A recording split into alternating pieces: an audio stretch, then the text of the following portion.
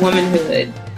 He needs he needs me to model what a healthy woman looks like. Healthy meaning mentally, first and foremost, mentally healthy. I think that's the most important thing. In my years as a mother, I've been unsane. The early years. You know, I'm sure a lot of mothers can attest to just your sanity is, you know, can be on the edge. But, you know, growing up with my son, and we're able to have conversations and laugh about moments, those moments.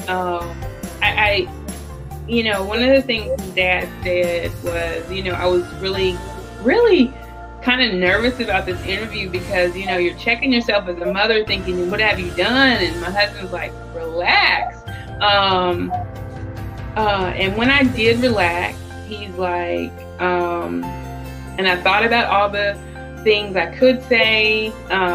What could I say about my relationship with my son? And after I've done that, I, you know, was able to call my husband back and said, now I can just think about what I look like, what I'm going to wear, what I'm going to put on. He was like, and that's what being a woman is. Though you should have the opportunity to relax, enjoy yourself, laugh. You know? I've had situations with learners who have children, and you know, I set an expectation.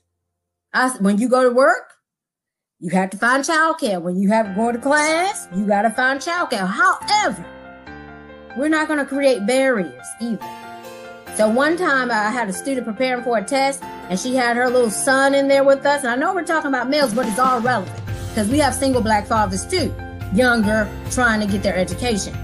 But we got so into our math lesson, she was prepping for her exam, that when we looked up, the 2-year-old was holding himself up between two tables. And I said, okay, we need to stop because we too focused. We got to make sure this baby is safe. But what I'm saying is, there are no excuses when you have a goal in front of you. Tell our viewers who you are, your marital status, and the age of your boys, the name of your boys, and even the grade level of your boys. Absolutely. So my name is Tanisha Cameron Cole. I am a wife and a mom of 3 sons. I have an all-boys family, no girls in my home. I have a 17-year-old son by the name of Tayon. My middle son is 11, and his name is Tyler. And my youngest son is 8, and his name is Trent. So my husband and I have been, you know, at this for 17 years now, and it just feels like, oh my goodness, the time has just kind of flown by. It's just amazing. Awesome. So 3 of them. 3 boys, no girls. I'm the only female in my home, including the dog. The dog is nasty. What a privilege and an honor for you. That's right. I'm the queen. Contemporary and or current events. So in the Black church, our manual, or the thing that we're following, or our textbook, is the Bible. And so what's been very intriguing to me is how a minister or a pastor can actually take information within the Bible and make it applicable to my life in 2021. So let's give an example. So we have all heard the story of Mary the Virgin who gave birth to Jesus. And so if you start looking at her story in depth, you begin to realize that she actually had a plan for her life. She was going to marry Joseph. They were going to live this traditional, they were getting preparations of getting married. Mind you, now Joseph, what? I mean, he's in the lineage of David. And so, you know, he's not poor. Let me say it again. He's not poor. And so Mary is now betrothed to be married to Joseph. And then all of a sudden she meets an angel.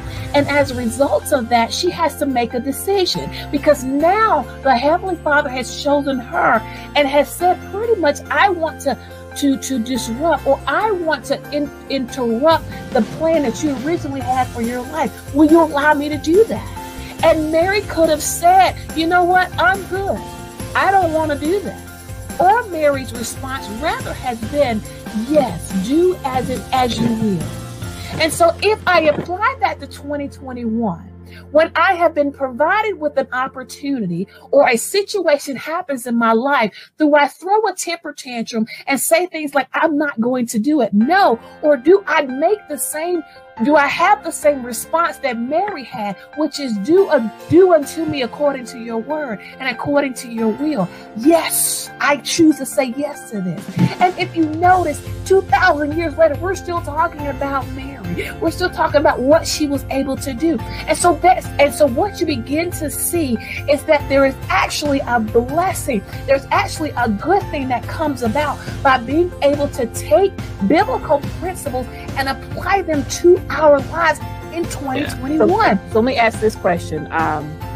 Mistakes do happen in life, and we all make mistakes. So when your boys do make mistakes, how do you go about coaching them in terms of whether it be consequences or life lessons? What does that look like in terms of your home?